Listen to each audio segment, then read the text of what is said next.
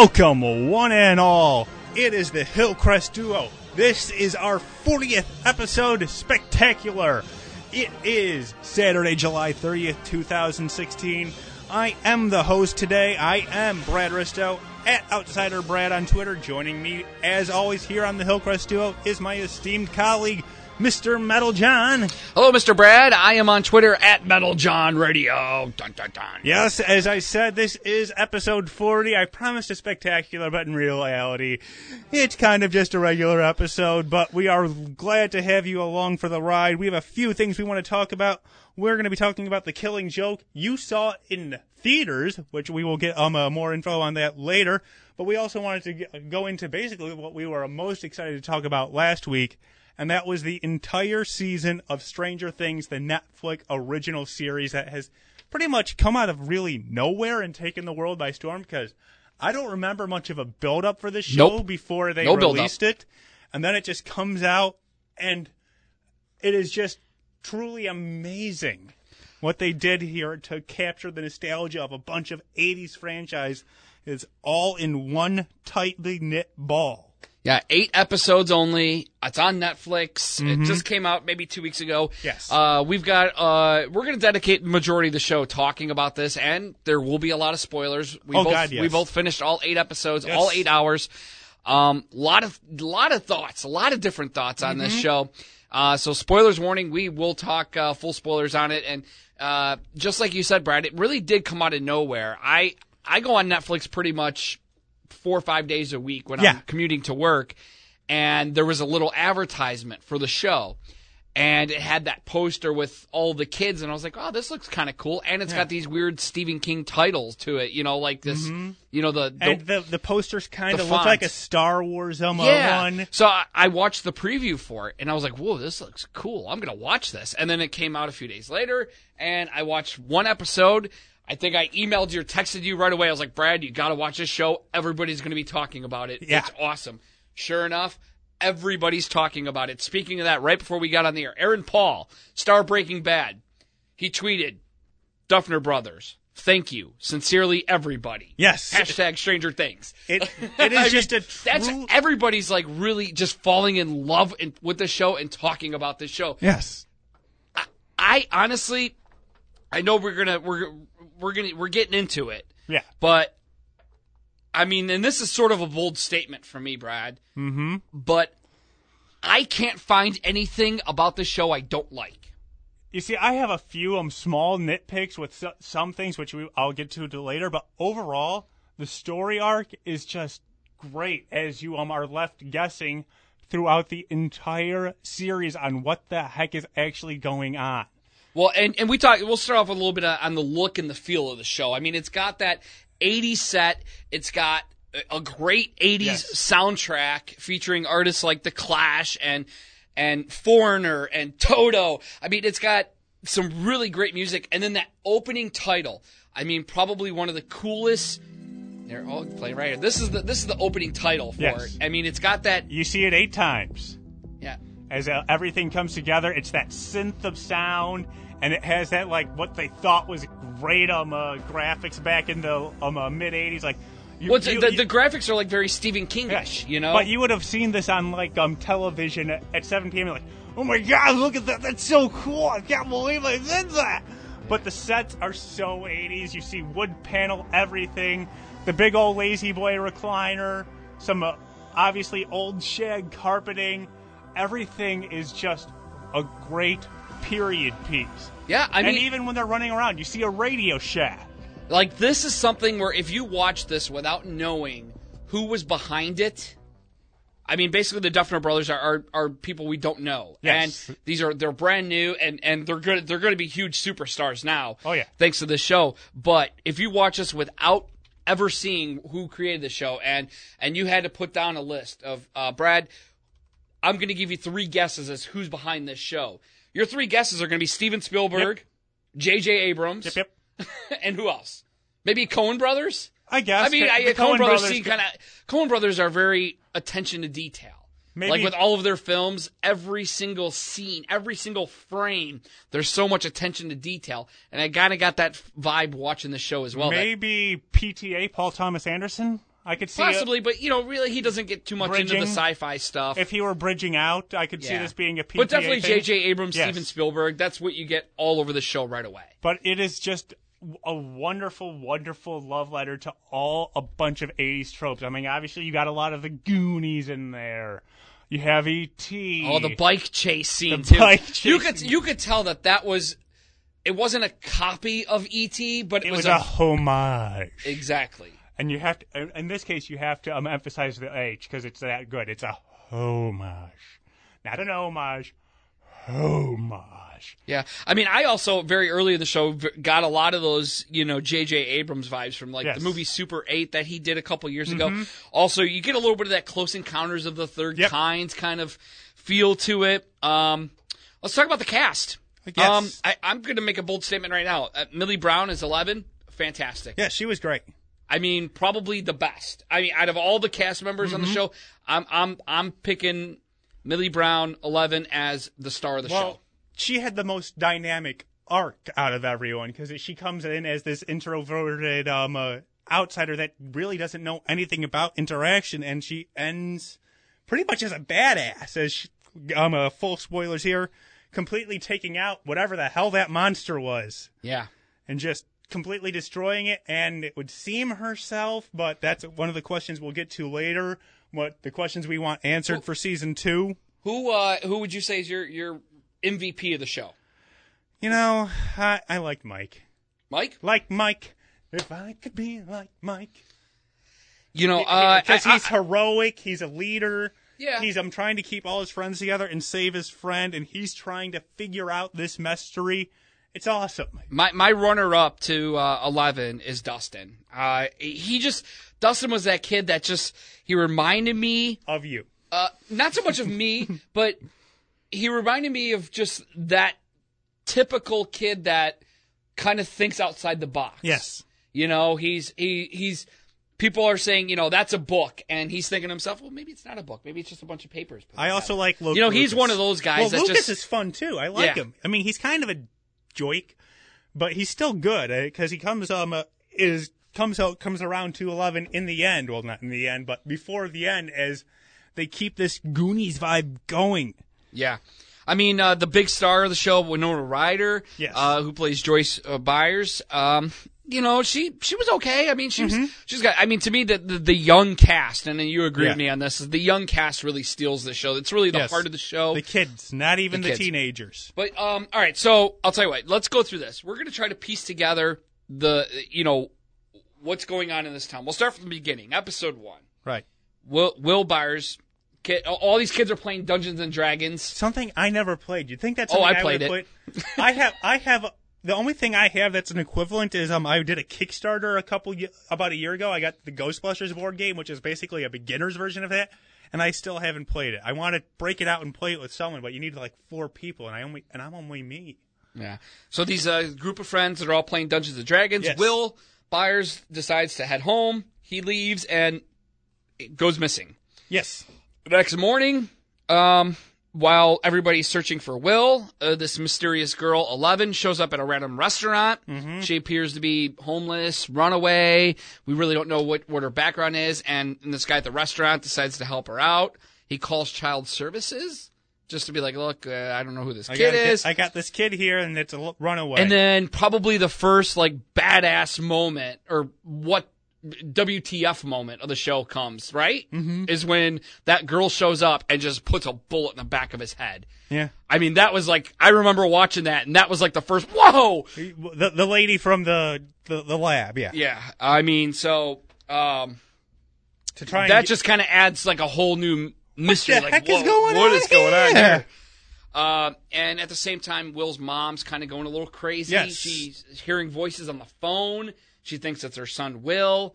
And then all of a sudden she starts getting these, what I always interpret it as just visions. Mm-hmm. She's getting these visions of this monster coming out of the wall. Mm-hmm. And then the Christmas light thing comes into play with her. Yes. Where she kind of makes a Ouija board out of Christmas lights. Yes.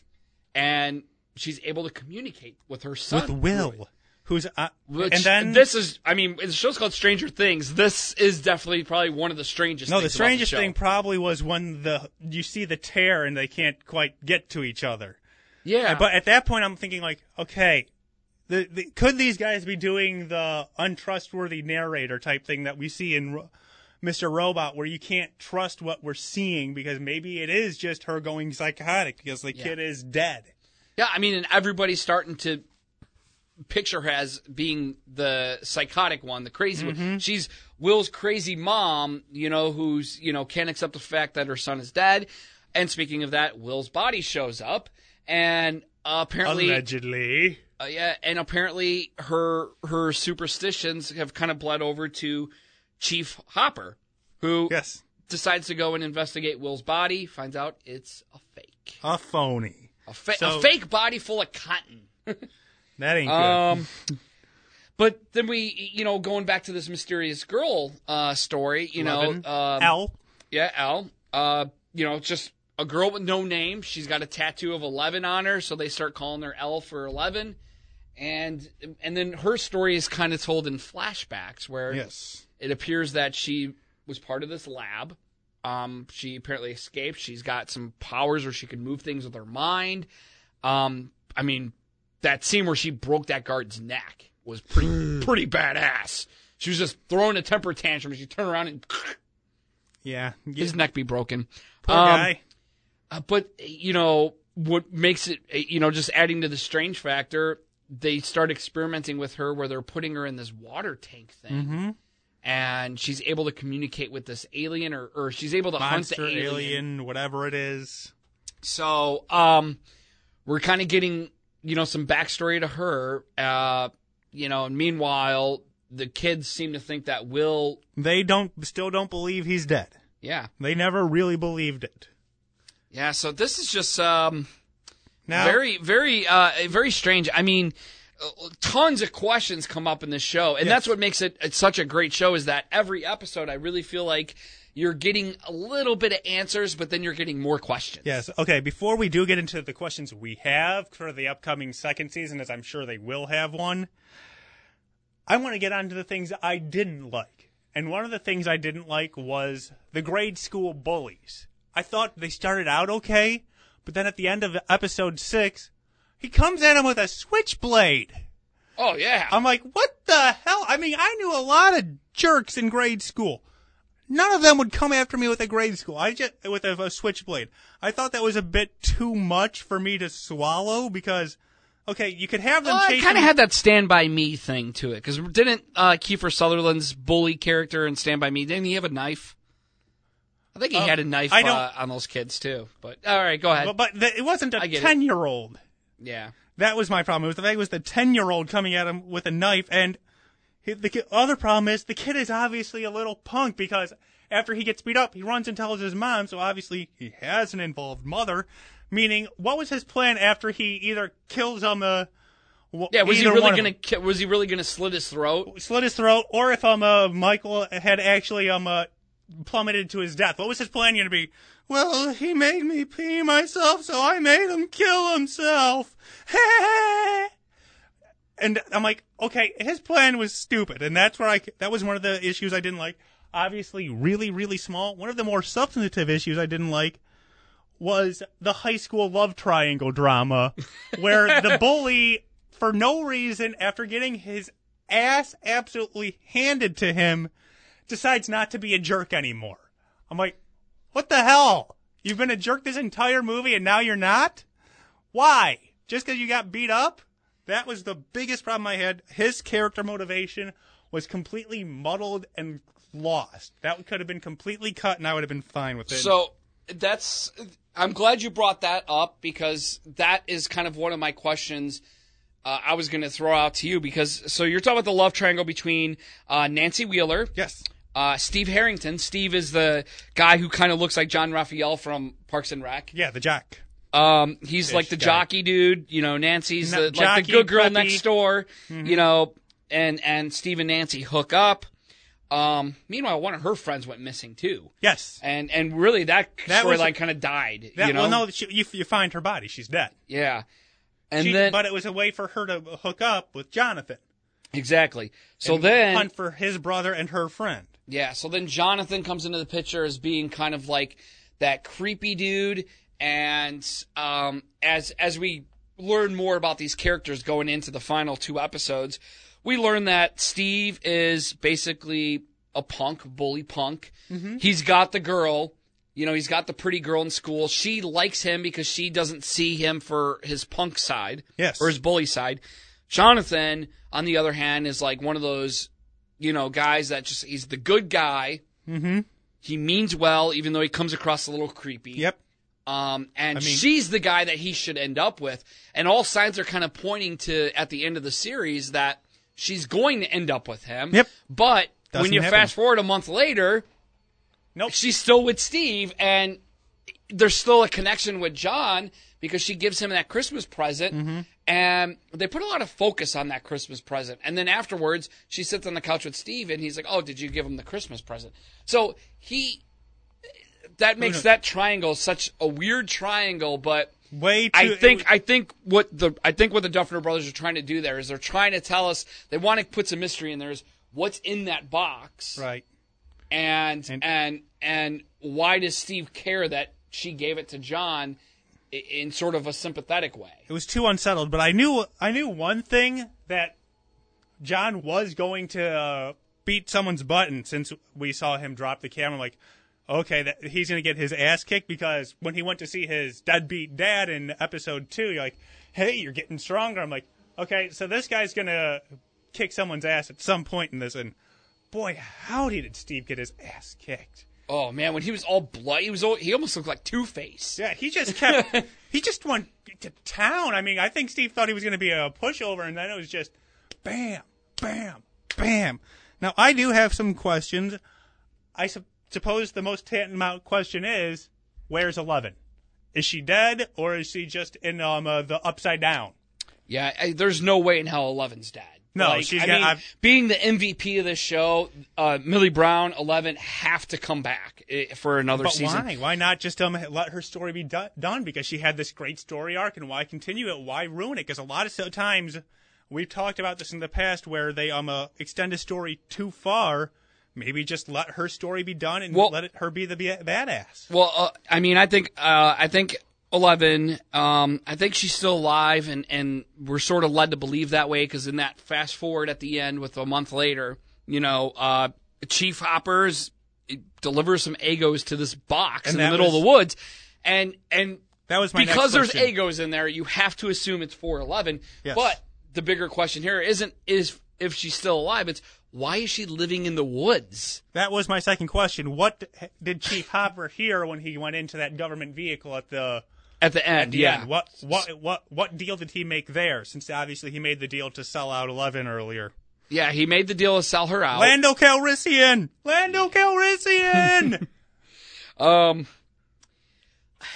But another question to throw out too is what's next for Will? We see Will basically throwing up black goop.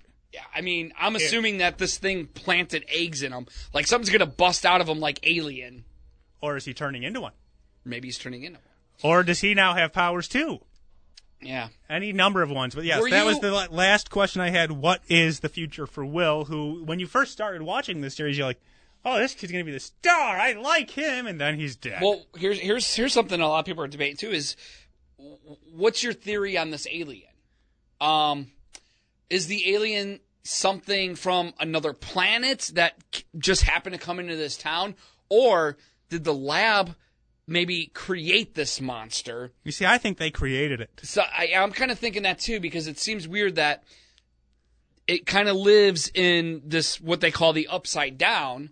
Yes, alternate dimension. There's other ways to get into it. There's a clear way to walk right into it from the lab. Yes. But then in the woods, Nancy finds a way to get through a tree into it. And then Will's mom, Joyce, can get into it from the walls. Mm-hmm. So it's almost like it exists everywhere. In our universe. It exists everywhere, and there's just like little portals that get into it. Yes. That is the big question. It's one of the ones we are definitely going to be looking forward to as we move on and hopefully see a season 2. Yeah, I'm really excited about another season. As of right now, a second season hasn't been announced. It hasn't been picked up by Netflix. But Netflix would be really stupid if they did not lock in a second season right now for this show. Oh, God. Goodness gracious, yes. And I'm sure the Duffer Brothers already have plans and ideas for what they would do in a second season. They've already planted the seeds. We already know it. So it's just a matter of it being announced. And, there is another comic convention coming up very soon, and it's one right here in the Chicago area. Yeah, I mean, I'm pretty happy overall with this show, and I mean, I absolutely loved every single episode. I mean, I wasn't bored at all watching this show. I know you kind of pointed out a couple little things that bothered you, and I could understand, those things, but over an analyst, you can find anything. But as we close out here, I mentioned Comic-Con. I think we should speak about a Comic-Con because last week the Killing Joke premiered at San Diego Comic-Con. You saw it Monday night. I have now seen it as well. Killing Joke, the R-rated animated Batman movie. R-rated animated movie based on the Alan Moore classic graphic novel. We've both seen it, so we'll give a review here now. Metal, what did you think of it? I loved it. You see, I am with the utter majority that it wasn't all that good.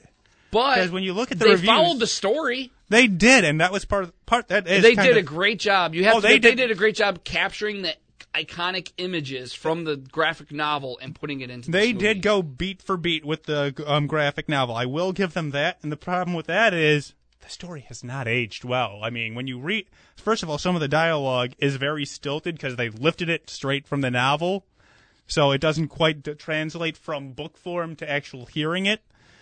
And also, this is obviously the biggest controversy, is the prologue basically featuring Batgirl is where most of the ire seems to be directed. Because it basically turned her from a badass superhero into a codependent whiner who's relying entirely on Batman and waiting for him to call. In fact, there's an actual scene where she's waiting for him to call. And he brings her coffee. And she brings her coffee. And then they have bat sex. Yes, they have bat sex. So it turns her from the badass who's completely independent and doesn't need anyone really to being completely codependent upon Batman. And a lot of people don't like what they did to her character. Yeah, no, I mean, and I can understand that. I mean, but I think since that was mostly the first chapter of the movie, as you got past that, from the minute the Joker knocks on the door, shoots her, kidnaps Gordon, from there the movie kind of goes into a whole new arc. And I think I sort of put the Batgirl storyline in the back of my head, and I was just kind of living in like, all right, this is awesome. We got the Joker, it's got Gordon, the Funhouse is coming up, like all this cool stuff is coming up. Now, let me ask you this: as the story wraps up, if you were to decide whose movie is this, who would you say? Is it Batgirl's movie, Batman's movie, or the Joker's movie? Jim Gordon. It's Jim Gordon's story. Him, despite the fact that he was trying to be broken, he has to be taken in by the book. That's what the story has always been about. I was about to bring that up. This story was always about Jim Gordon and him triumphing over the insanity that Joker tried to instill upon him. So I'm going with Jim Gordon. Who do you think it is? Because the ending makes me think it's the Joker's movie or the Joker's story, only because of the fact that he tried to break Commissioner Gordon and it did not work, but at the end he got Batman to laugh. So it's like, I didn't break Gordon, but I did get Batman to laugh. So, I mean, that's why I kind of feel like it's more the Joker's. I mean, at least it's definitely a Joker ending. Oh, yes. Okay, now here's the big question, because this is a question that has been raging since 1988 when The Killing Joke was written and released. Does Batman kill the Joker? No. You don't think he kills him? I don't think so. Even though he was kind of fighting that in his head the whole time. Because that was the whole thing, that he knew that eventually one will kill the other, and he even admitted, I might kill you. I think that laughter is the last vestige of, at least at the time, of Batman's sanity, and he choked the guy out.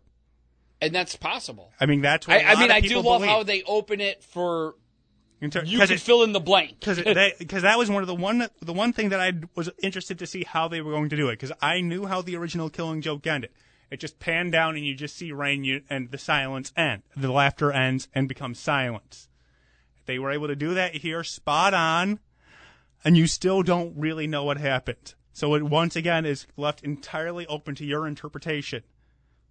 And I could definitely see him have killed Joker off just right then and there. Yeah, that's possible. Now, the reason why I am kind of split on this movie, and I don't think it's all that good, is entirely because of what you said. That the movie really starts for you when Barbara gets shot. It basically seems just like 2 episodes of the Batman animated series back to back that really even aren't all that connected. It's like, okay, here's episode 1 and here's episode 2, The Killing Joke. And that's kind of my problem is the first half of the movie is completely independent of the rest of the movie. You don't need it. You can cut it. It's not needed. Move on. And that's my problem. I agree, but they're also telling you the story from the book, so they're kind of... they're just following the... I mean, if they would have changed everything, if they would have made the whole first half of the movie separate from the graphic novel, I think you would have a whole new group of people pissed saying you're rewriting the book. You see, it was just... I think they tried to do too much. I realized they wanted it to be a movie, so it had to be over an hour, so they had to do the padding. I just feel some of the choices they made in that padding half were unfortunate. That's all, but... No, I mean, but all right. So outside of that, I mean, it's rated R. It's a good story. It's told well, very well voice acted. Oh yeah, Tara Strong, Mark Hamill, and Kevin Conroy. Obviously Conroy. I mean, having 3 great voices doing their thing. I like hearing John DiMaggio as the mob boss. Yeah, he's one of my favorite voice actors. Yeah, I really liked it. I understand I'm biased. Mm-hmm. I mean, if I'm going to take something out of this movie, though, I think I'd take out the bat sex scene. I thought that was like a little... Well, that's the big thing. That's the biggest issue. That's something where a lot of people are just like, you don't really need this. It's father-daughter, and it's kind of creepy. Yeah. Creepy.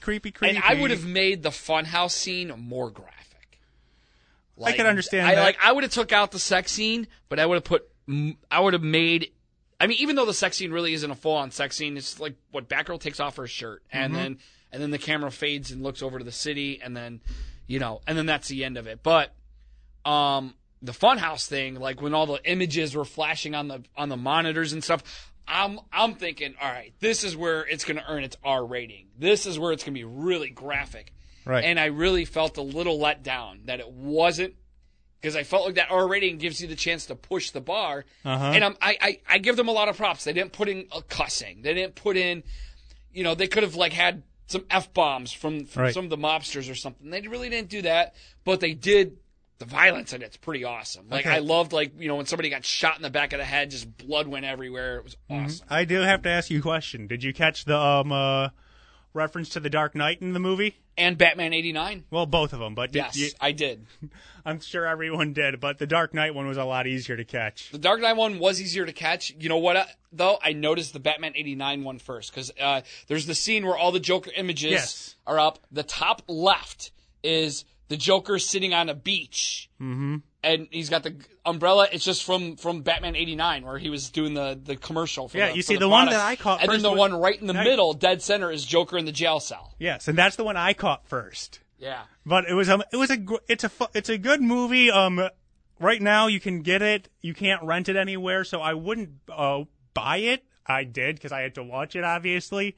But it's an entertaining one overall. It's a very true telling of the Alan Moore classic. It just, I don't think it's aged well because obviously a lot of the images can be somewhat off-putting. And I got to give big props to Warner Brothers for putting this in theaters for 2 nights. They did Monday night and Tuesday night. They did 7:30 and 10 o'clock shows. I went to the 7:30 Monday night show, the very first screening of it, and sold out theater. They actually had sold tickets for the theater next to it and put people in that one. So they had 2 sold out theaters of people watching this. Cool. And people, the audience really just got into it. They showed a cool little 10-minute intro of Mark Hamill talking about how he got the job as being the Joker on the animated series. A lot of behind the scenes of him sitting in his studio doing his Joker voices. That was really awesome. And then the movie starts, and I think audience reaction I think the one part that got the biggest audience reaction was when Batman says, "Swear to me." That was, taken straight out of, Batman Begins. Mm-hmm. It's an entertaining one overall, but it's sort of kind of not long lasting in my opinion. But yeah, I mean, does it hold up to what I think the best animated Batman movie, Mask of the Phantasm? No, probably not. I mean, that still probably goes down as the best animated Batman movie, but this is up there in my opinion. I just really enjoyed it. It was enjoyable, but as all things must, we've come to the end of another episode here of the Hillcrest Duo. We want to thank everyone for listening. Always glad to have you. I am Brad Risto, Outsider Brad on Twitter. He is Metal John. At Metal John Radio on Twitter. Thank you once again for listening. We will be back. Suicide Squad next week. We will be back in 1 or 2 weeks, but whenever we hear from you again, it's always great to have you. You have been listening to the Hillcrest Duo.